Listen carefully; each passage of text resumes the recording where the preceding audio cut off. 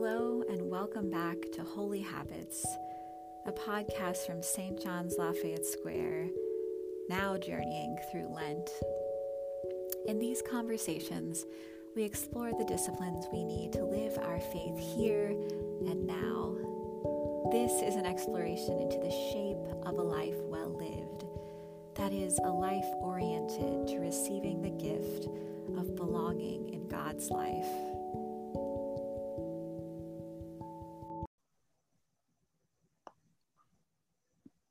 Today I'm here with Shanta Bahan, the Associate for Mission and Outreach at St. Michael and All Angels Episcopal Church in Dallas, Texas.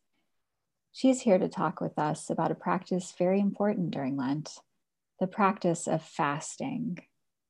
Hi, Shanta, welcome. Thank you so much, Savannah. I'm so happy to be here. As we get started, I wonder if you would share an image of God that resonates most with you right now. Certainly, as I think about what's happening in Dallas, Texas at the moment, and the fact that people are managing burst water pipes, and they're also dealing with some housing and flooding issues, but there are also water shortages. I am thinking about what it means for God, specifically Jesus, to be our living water. Jesus as our living water. That's a powerful image, especially given where you are and everything that's happening right around you. So what practice have you come to talk to us about? Just give us a little introduction to fasting. Sure. So when I think about fasting, I think about the ways I was reared understanding it, that it was about abstinence. It was about giving something up. I think when we think about Lent, we think about the ways that people choose to give up chocolate or meat or sugar. But I learned a little bit more about that there might be 3 different ways of fasting: abstinent fasts, where we give up something; replacement fasts, where we trade one thing for another; and supplement or complement fasts, where we might add something to our spiritual practice.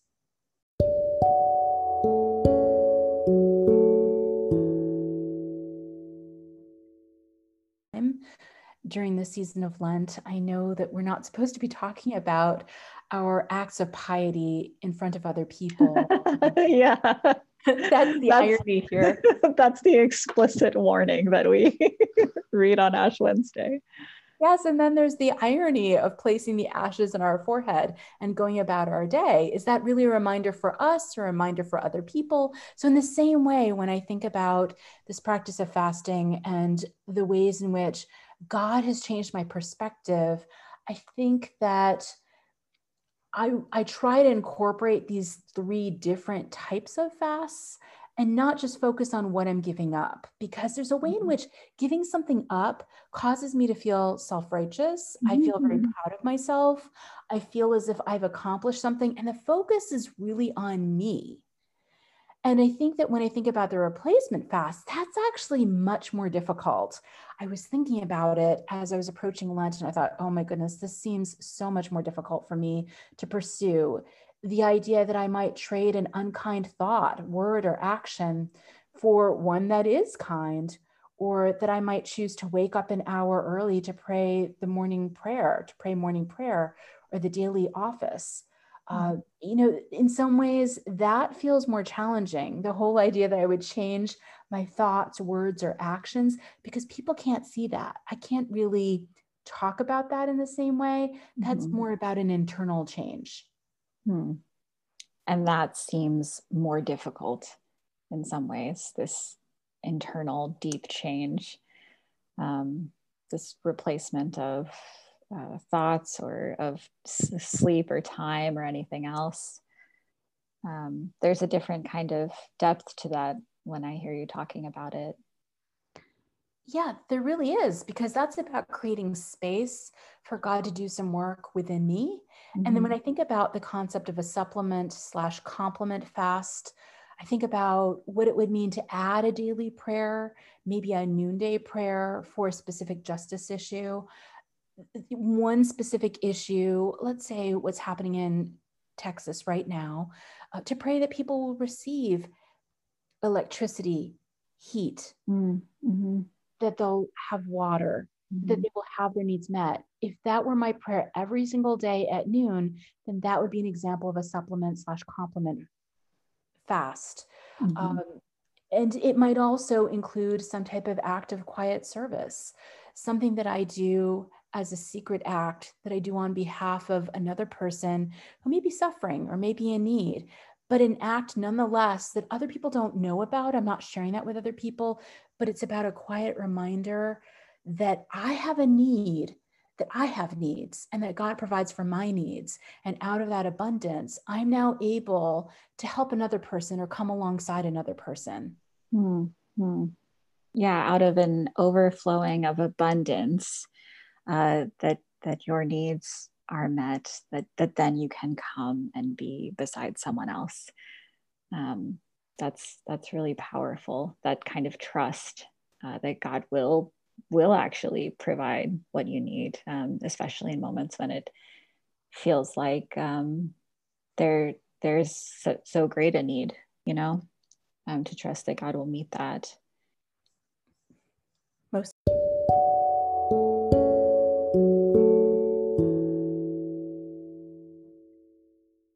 there are different cues when we're even preparing a meal or when we're preparing for our day that we realize we're structuring this and we're orienting it in a certain way. Why are we doing that? How can that be a cue in and of itself of orienting ourselves toward God? When we pray, we kneel, we sit, we stand. What are the ways that we're creating this posture of being focused on God in some deeper way that allows us to receive more of God's self, and we give some of ourselves over to God and to God's world and to God's creation around us? Yeah, it really struck me when you were talking about how putting these structures in place, you described as a way to orient us toward God. And a lot of these sort of structures, particularly, I'm thinking about, taking something away, like not watching TV during Lent or something like that. The desire to want that thing, like having that cue, actually, that discomfort tells us something. Do you know what I mean? That discomfort is communicating something, and if we can use those cues, even moments of discomfort or irritation or whatever comes through, that actually can orient us to receive more of God in our lives. Yes. What you're saying is so interesting. I was listening to some podcasts by some Navy SEALs the other day, and I was thinking about how they talked exactly about what you're saying, the idea that there's a discomfort. And when there's a cue for discomfort, it's an awareness that we can lean into that. And that in leaning into that discomfort and recognizing and even reflecting on why this is uncomfortable, whether it's watching television, or I know many people choose to take a social media fast during Lent. There's a way in which that can be uncomfortable. And as I've tried to disengage from social media, I thought a little bit about that. I thought, why is that uncomfortable? Is it because I'm not receiving affirmation from people? Is it because I'm disconnected from people right now? Is it because I'm not seeing the ways in which people see me? Their approval of me is not being reflected back to me. Is that about vanity? What is it about? And so even though I don't know the answer to that, leaning into that discomfort is actually helping me to learn a little bit more about myself and my attachments and what it is that controls me and the ways in which I think about things that I really take for granted every other day of my life.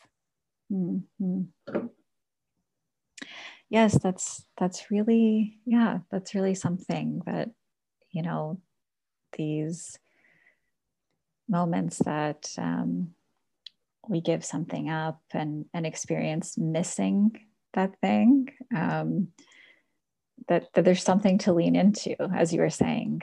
There's something to lean into in that discomfort. Yeah. Um, I wonder, during Lent now, I mean, we sort of were thrust into an entirely new way of living, around this time, almost a year ago, and in the middle of Lent last year, and thinking about, a season of fasting and penitence, um, in a time where there have been so many like involuntary fasts, it feels like. Um, I wonder if you are practicing any kind of fasting that um, seems to resonate or to make sense, or is this just a year to take it easy,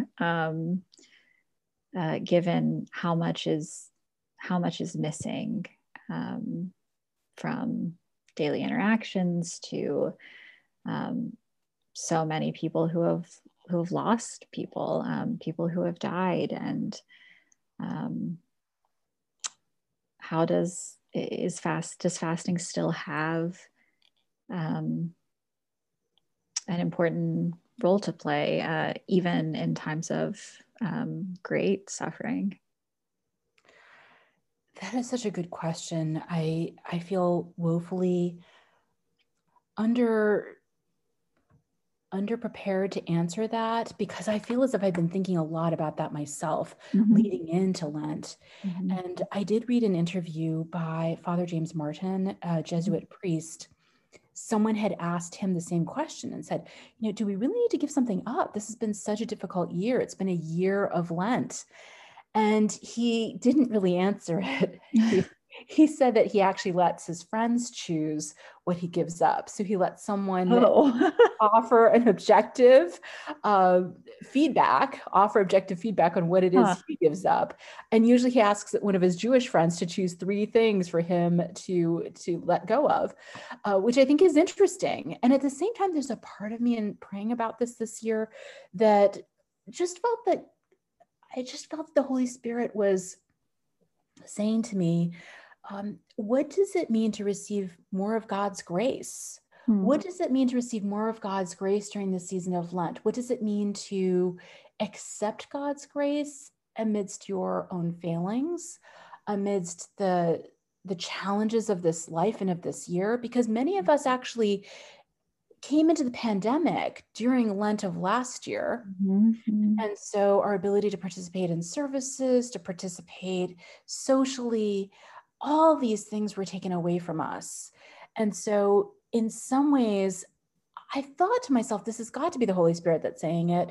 What would it mean to lean into God's grace right now? Sure, is there a practice that I can incorporate that would be good for me personally? It would help me to develop some discipline in some other areas of my life where I need it? Yes, of course there are. But I think that undergirding the season of Lent and asking myself and encouraging others to lean into what it means to accept more of God's grace, I feel as if that's a loving answer. There's been so much, as you said, there's been so much loss for people. There's been so much that's happened just even this past week or two leading into Lent across our country, especially the Midwest and the South. And people are dealing with so much. There's a story, actually, when we think about our Episcopal tradition and we think about scripture, tradition, and reason, I think that leaning into God's grace and thinking about what it means to receive more of God's grace is part of reason. I also think that there's this story of Macarius, one of the desert fathers, and I was trying to find a story of a desert mother, but Macarius in particular was a desert father who lived in an abbey, and or a monastery, I'm sorry, and he had a disciple named Palladius who told the story of someone giving a gift of grapes And this gift of grapes, Palladius then gave to Macarius, because Macarius was the head of the monastery. And Macarius's response was to give those grapes. Personally, he walked to a very ill monk to give those grapes to the monk because that person was weak. So the idea that this gift of sweetness, this gift of excess would be given to the person who was weak and experiencing weakness and suffering was what he wanted to do. Now, the rest of the story is that this particular monk then passed it on to someone else that he thought needed it more. The whole story is that eventually those grapes came back to Macarius. So each monk was not thinking as much of himself as he was about someone else that he thought was suffering more than he was, and wanted to pass on this gift of excess, this cornucopia, this gift of grace to another. And I guess there's a part of me that thinks about that story and thinks about the meaning of it and the ways in which we incorporate that in our own lives. What are the areas in which we've experienced some type of weakness? What are the ways in which someone else has experienced some type of suffering? And how can we be the bearer of grapes in another person's life, perhaps during this Lent? Maybe it's additional acts of kindness or additional acts of compassion. Maybe it's not so much about what I'm doing internally, even though that practice of thinking through who needs to experience compassion or kindness, and how can I be an emissary of God's grace and receiving more of God's gift of grace? How can I be an emissary of that grace in other people's lives? Maybe that's part of what I need to undergird my Lenten practice this year as well. But I think about that just in the context of all that's happening in our world and wonder if that might be a possibility. I mean, that is such a powerful question that, I don't think I've really fully asked before when thinking about how I would fast. How can we accept God's grace? I don't think I've heard it framed that way before. And it, as you're describing this, it's not about creating these, it's not an obstacle course that you're setting up so that you can prove you can do it. And it's not to create suffering just for suffering's sake, just to make you uncomfortable. But as I think about this question that you've brought up, how can we accept more of God's grace? How can we allow ourselves to be close to God? It seems like maybe abstaining from the things that we use to, sort of soothe ourselves or distract ourselves or whatever, removing those things isn't about suffering for no end. I mean, the end is that we're trying to accept more of God's grace, that we're trying to be who we really are in some sense. And yeah, that just strikes me as a very powerful question to ask before fasting, not what's something cool now to do, or, what's just something that will cause me lots of pain for no end, but it's what is something that might be getting in the way, might be, shielding me from potential discomfort, but also potential closeness with God and with other people. Yes. What is that stumbling block in my relationship with God and with other people? I think that's I like the way you said that. I feel as if that's maybe at the heart of what it means for us to pursue God and to let go of certain things, or to follow a spiritual practice that allows us to work on a particular area of our life. It isn't just to suffer. It isn't meant for us to just give something up or to have something to share with our friends. But it is about removing those things that are getting in the way of our ability to receive more of God and who God is in our own lives, and those stumbling blocks that keep us from being close to other people. I like the way you said that. Yeah, thank you. This really, yeah, I mean, especially that question just really sticks with me and really opens this up. But fasting, it doesn't even seem like it's, it's not, maybe it is spiritual weightlifting. It's not really, I don't think of it as spiritual weightlifting as much as, trying to get in touch with what we really need, what gets in the way, what we've, used, perhaps even good gifts, for example, like very good gifts that we've turned into distractions. I think about in relationships with other people, what are the distractions or barriers that have come into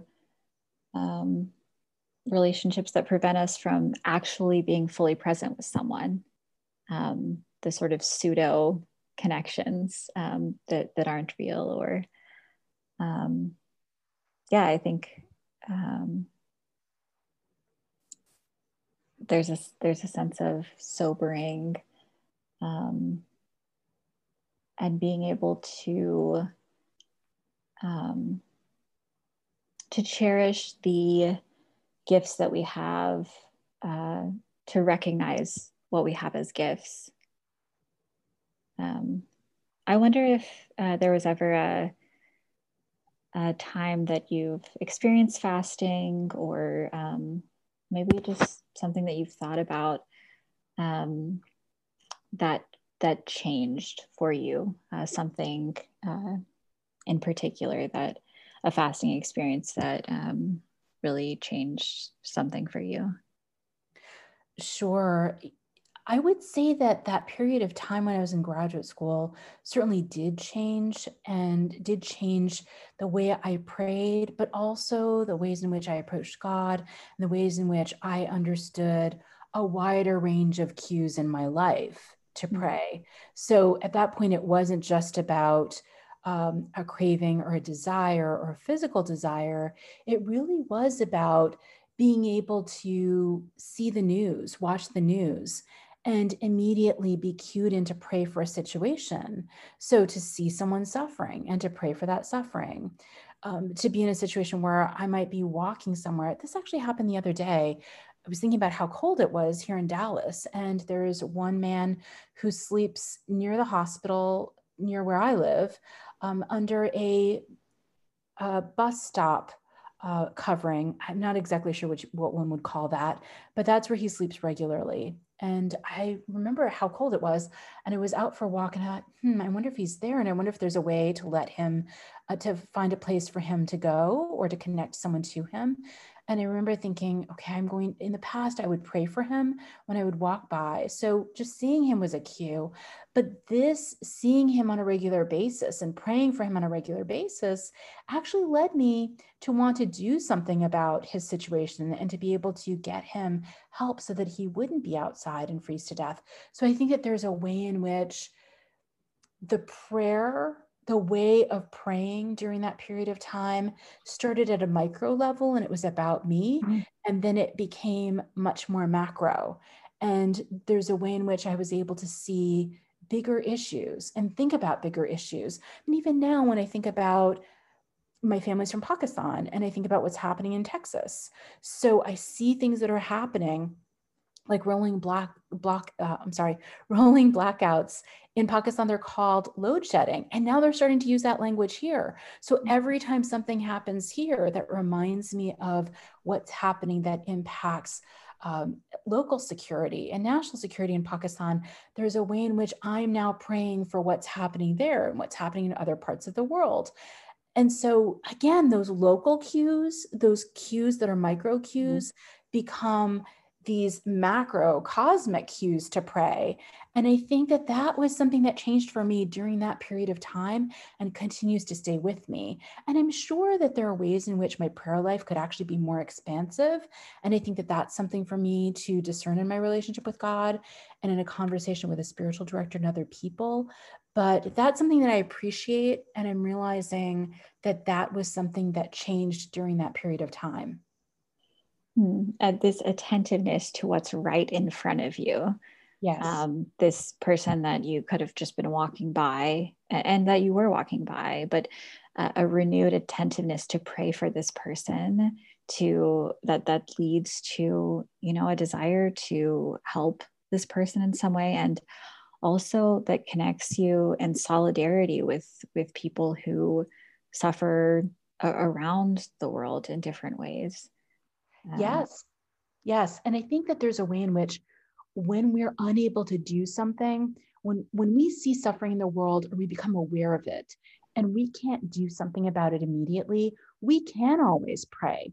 So again, it may not be fasting from food or it may not be giving up something, but there is a way in which we're giving up something of ourselves. I like to think of it as I'm giving up a little bit of myself and my desire to be comfortable in my mind and overlook suffering to be able to engage with it in such a way that, okay, I cannot remove this person from that situation, but I can pray for that person. If that person's across the world, in another place, somewhere else, far away, and I'm feeling led to do something about this, but don't know what to do, I can always pray. But maybe that prayer will lead me to some type of action. Maybe God will open a door for me to be able to act in some way that does come alongside of that other person. But that is a first step in that type of, as you said, solidarity with another person suffering. And I think that's actually the message of Joel 2 and Isaiah 58, passages that we often read on Ash Wednesday. What are the ways in which we become aware of suffering? And then what are the ways in which we're called to come alongside it and to engage with it? Yes, to accompany others in their suffering, to come alongside. That's a great way to describe it.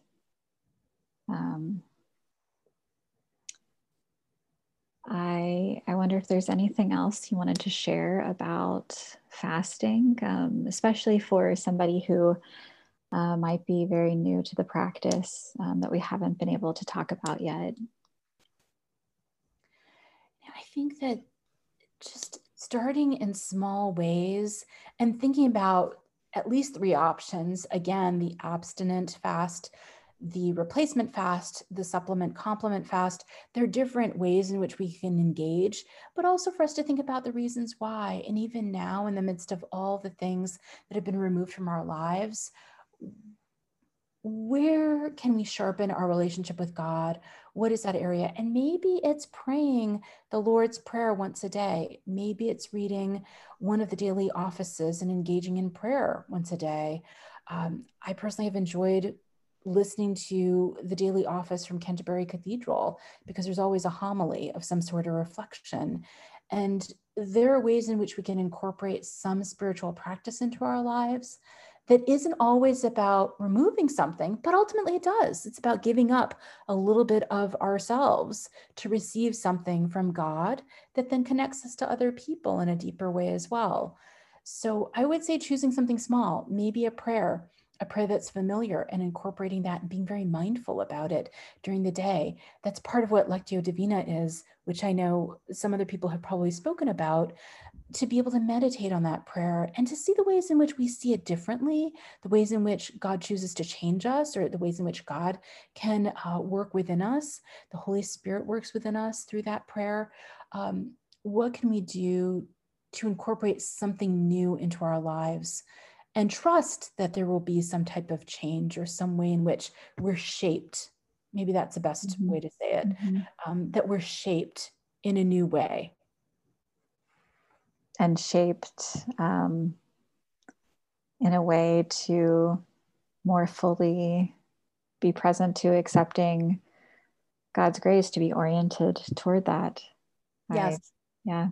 I think it's really helpful too for you to describe, the image of God as living water, this source of real life that's moving and transforming and changing and washing away. That when we talk about fasting, perhaps it is about maybe there are some different kinds of, for cheesy reasons, water in our lives, different things that we chase after or pursue, that's not living water, that will not give us the life that we are actually searching for. And perhaps in fasting and just choosing something small to focus on giving up or taking on, it makes us more attentive to accepting that living water, the water that will actually quench our thirst. Yes, very nicely said. Yeah. So in closing, if you only had one word to describe what this practice means in your life, what would it be?